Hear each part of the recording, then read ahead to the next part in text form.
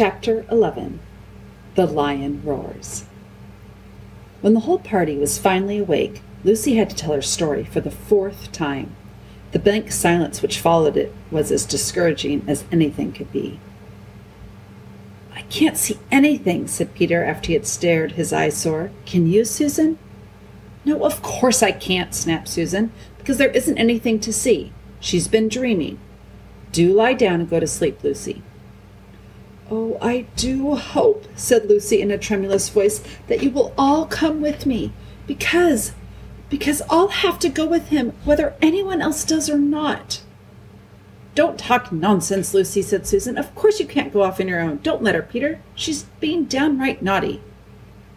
"I'll go with her if she must go," said Edmund. "She's been right before." "I know she was," said Peter, "and she may have been right this morning. We certainly had no luck going down the gorge. Still, at this hour of the night, and why should Aslan be invisible to us? He never used to be. It's not like him. What does the DLF say?" "Oh, I say nothing at all," answered the dwarf. "If y'all go, of course, I'll go with you, and if your party splits up, I'll go with the High King. That's my duty to him and King Caspian. But if you ask my private opinion, I'm a plain dwarf who doesn't think there's much chance of finding a road by night where you can't find one by day.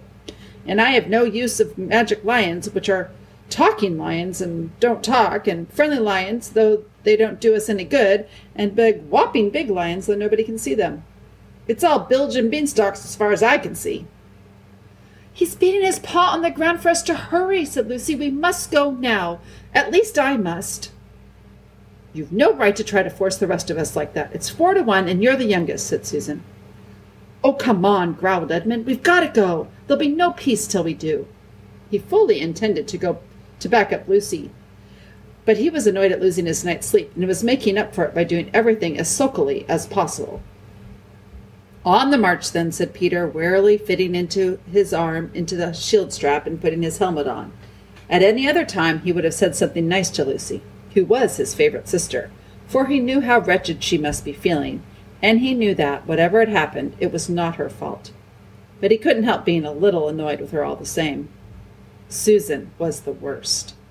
"Suppose I started behaving like Lucy," she said. "I might threaten to stay here, whether the rest of you went on or not. I jolly well think I shall." "Obey the High King, your Majesty," said Trumpkin, "and let's be off. If I'm not allowed to sleep, I'd as soon as march as standing here talking." And so at last they got on the move. Lucy went first, biting her lip and trying not to say all the things she thought of saying to Susan. But she forgot them when she fixed her eyes on Aslan. He turned and walked at a slow pace, about 30 yards ahead of them. The others had only Lucy's directions to guide them. For Aslan was not only invisible to them, but silent as well. His big cat-like paws made no noise on the grass. He'd led them to the right of the dancing trees. Whether they were still dancing, nobody knew, for Lucy had her eyes on the lion, and the rest had their eyes on Lucy, and nearer the edge of the gorge. "Cobbles and kettle drums," thought Trumpkin. "I hope this madness isn't going to end in a moonlight climb and broken necks." For a long way Aslan went along the top of the precipices. Then they came to a place where some little trees grew right on the edge. He turned and disappeared among them. Lucy held her breath, for it looked as if he had plunged over the cliff. But she was too busy keeping him in sight to stop and think about this. She quickened her pace and was soon among the trees herself. Looking down, she could see a steep and narrow path going slantwise down into the gorge between rocks, and Aslan descending it. He turned and looked at her with his happy eyes. Lucy clapped her hands and began to scramble down after him. From behind her she heard the voices of the others shouting, "Hi, Lucy! Look out, for goodness sake! You're right on the edge of the gorge! Come back!" And then a moment later, Edmund's voice saying, "No, she's right. There is a way down." Halfway down the path, Edmund caught up with her. "Look," he said in great excitement. "Look, what's the shadow crawling down in front of us?" "It's his shadow," said Lucy. "I do believe you're right, Lou," said Edmund. "I can't think how I didn't see it before. But where is he?" "With his shadow, of course. Can't you see him?" "Well, I almost thought I did for a moment. It's such a rum light." "Get on, King Edmund, get on," came Trumpkin's voice from behind and above, and then farther behind and still nearer at the top, Peter's voice saying, "Oh, buck up, Susan, give me your hand. Why, a baby could get down here, and do stop grousing." In a few minutes they were at the bottom, and the roaring of water filled their ears. Treading delicately like a cat, Aslan stepped from stone to stone across the stream. In the middle he stopped, bent down to drink, and as he raised his shaggy head, dripping from the water, he turned to face them again. This time Edmund saw him. "Oh, Aslan!" he cried, darting forward, but the lion whisked round and began padding up the slope on the far side of the rush. "Peter! Peter!" cried Edmund. "Did you see?" "I saw something," said Peter, "but it's so tricky in this moonlight. On we go, though, and 3 cheers for Lucy. I don't feel half so tired now, either." Aslan, without hesitation, led them to their left, farther up the gorge. The whole journey was odd and dreamlike. The roaring stream, the wet gray grass, the glimmering cliffs which they were approaching, and always the glorious, silently pacing beast ahead. Everyone except Susan and the dwarf could see him now. Presently they came to another steep path, up the face of the farther precipices. These were far higher than the ones they had just descended, and the journey up them was a long and tedious zigzag. Fortunately, the moon shone right above the gorge, so that neither side was in shadow. Lucy was nearly blown when the tail and hind legs of Aslan disappeared over the top, but with one last effort she scrambled after him and came out, rather shaky-legged and breathless, on the hill they had been trying to reach ever since they left Glasswater. The long, gentle slope, heather and grass and a few very big rocks that shone white in the moonlight, stretched up to where it vanished in a glimmer of trees, about half a mile away. She knew it. It was the hill of the stone table. With a jingling of mail, the others climbed up behind her. Aslan glided on before them, and they walked after him. "Lucy," said Susan in a very small voice. "Yes," said Lucy. "I see him now. I'm sorry." "That's all right. But I've been far worse than you know. I really believed it was him. Yesterday, when he warned us not to go down to the fir wood. And I really believed it was him tonight when he woke us up. Deep down inside. Or I could have, if I'd let myself. But I just wanted to get out of the woods, and I don't know. What am I ever to say to him?" "Perhaps you needn't say much," suggested Lucy. Soon they reached the trees, and through them the children could see the great mound, Aslan's Howe, which had been raised over the table since their days. "Our side don't keep very good watch," muttered Trumpkin. "We ought to have been challenged before now." "Hush," said the other four, for now Aslan had stopped and turned and stood facing them, looking so majestic that they felt as glad as anyone who can feel afraid, and as afraid as anyone who can feel glad. The boys strode forward. Lucy made way for them. Susan and the dwarf shrank back. "Oh, Aslan," said King Peter, dropping on one knee and raising the lion's heavy paw to his face. "I'm so glad, and I'm so sorry. I've been leading them wrong ever since we started, and especially yesterday morning." "My dear son," said Aslan. Then he turned and welcomed Edmund. "Well done," were his words. Then after an awful pause, the deep voice said, "Susan?" Susan made no answer, but the others thought she was crying. "You have listened to fears, child," said Aslan. "Come, let me breathe on you. Forget them. Are you brave again?" "A little, Aslan," said Susan. "And now?" said Aslan in a much louder voice, with just a hint of roar in it, while his tail lashed his flanks.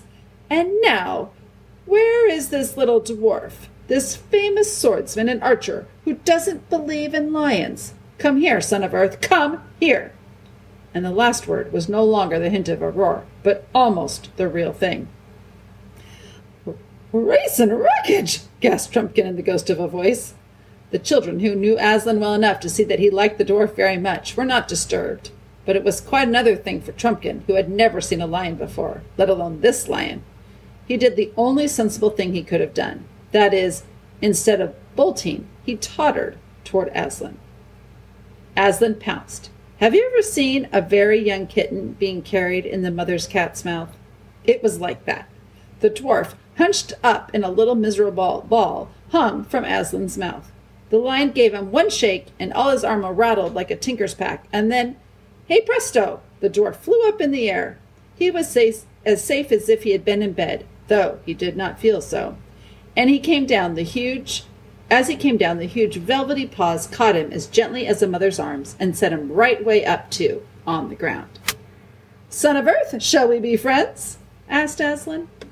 Yes, panted the dwarf, for it had not yet gotten its breath back. Now, said Aslan, the moon is setting. Look behind you. There is the dawn beginning. We have no time to lose. You three, you sons of Adam and son of Earth, hasten into the mound and deal with what you will find there. The dwarf was still speechless, and neither of the boys dared to ask if Aslan would follow them. All three drew their swords and saluted, then turned and jingled away into the dusk. Lucy noticed that there was no sign of weariness in their faces. Both the High King and King Edmund looked more like men than boys. The girls watched them out of sight, standing close beside Aslan. The light was changing. Low down in the east, Erebor, the morning star of Narnia, gleamed like a little moon. Aslan, who seemed larger than before, lifted his head, shook his mane, and roared. The sound, deep and throbbing at first like an organ beginning on a low note, rose and became louder, and then far louder again, till the earth and air were shaking with it. It rose up from that hill and floated across all Narnia. Down in Miraz's camp, men woke, stared palely in one another's faces, and grasped their weapons. Down below that, in the great river, now at its coldest hour, the heads and shoulders of the nymphs and the great weedy bearded head of the river god rose from the water. Beyond it, in every field and wood, the alert ears of rabbits rose from their holes. The sleepy heads of birds came out from under wings, owls hooted, vixens barked, hedgehogs grunted, the trees stirred. In towns and villages, mothers pressed babies close to their breasts, staring with wild eyes. Dogs whimpered, and men leaped up, groping for lights. Far away on the northern frontier, the mountain giants peered from the dark gateways of their castles. What Lucy and Susan saw was a dark something coming to them from almost every direction across the hills. It looked first like a black mist creeping on the ground.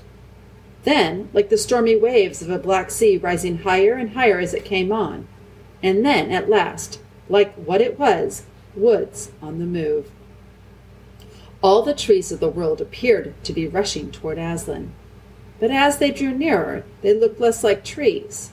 And when the whole crowd, bowing and curtsying and waving thin arms to Aslan, were all around Lucy, she saw that it was a crowd of human shapes.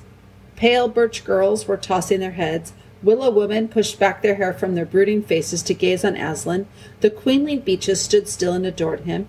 Shaggy oak men, lean and melancholy elms, shock-headed hollies, dark themselves, but their wives all bright with berries, and gay rowans all bowed and rose again, shouting, Aslan! Aslan! in their various husky or creaky or wave-like voices.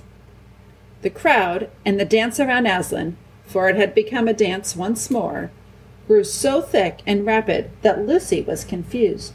She never saw where certain other people came from who were soon capering about among the trees. One was a youth, dressed only in a fawn skin, with vine leaves wreathed in his curly hair. His face would have been almost too pretty for a boy's if it had not looked so extremely wild. You felt, as Edmund said when he saw him a few days later, "There's a chap who might do anything, absolutely anything." He seemed to have a great many names. Bromios, Basarius, and the Ram were three of them. There were a lot of girls with him, as wild as he was. There was even, unexpectedly, someone on a donkey. And everybody was laughing, and everybody was shouting out, Yuan! Yuan! Wee! Wee! Wee! Is it a romp, Aslan? Cried the youth. And apparently it was, but nearly everyone seemed to have a different idea as to what they were playing. It may have been Tig, but Lucy never discovered who was. It was rather like blind man's buff, only everyone behaved as if they were blindfolded. It was not unlike Hunt the Slipper, but the slipper was never found. What made it more complicated was that the man on the donkey, who was old and enormously fat, began calling out at once, "Refreshments! Time for refreshments!" and falling off his donkey and being bundled on it again by the others. Well, the donkey was under the impression that the whole thing was a circus and tried to give a display of walking on its hind legs. And all the time there were more and more vine leaves everywhere. And soon not only leaves, but vines. They were climbing up everything. They were running up the legs of the tree, people, and circling around their necks. Lucy put up her hands to push back her hair and found she was pushing back vine branches. The donkey was a mass of them. His tail was completely entangled, and something dark was nodding between his ears. Lucy looked again and saw it was a bunch of grapes. After that, it was mostly grapes overhead and underfoot, and all around. "Refreshments! Refreshments!" roared the old man. Everyone began eating, and whatever hothouses your people may have, you have never tasted such grapes. Really good grapes, firm and tight on the outside, but bursting into cool sweetness when you put them into your mouth, were one of the things the girls had never had quite enough of before. Here, there were more than anyone could possibly want, and no table manners at all. One saw sticky and stained fingers everywhere, and though mouths were full, the laughter never ceased, nor the yodeling cries of Ewan, Ewan, you wee wee wee, till all of a sudden everyone felt at the same moment that the game, whatever it was, and the feast ought to be over, and everyone flopped down breathless on the ground, and turned their faces to Aslan to hear what he would say next.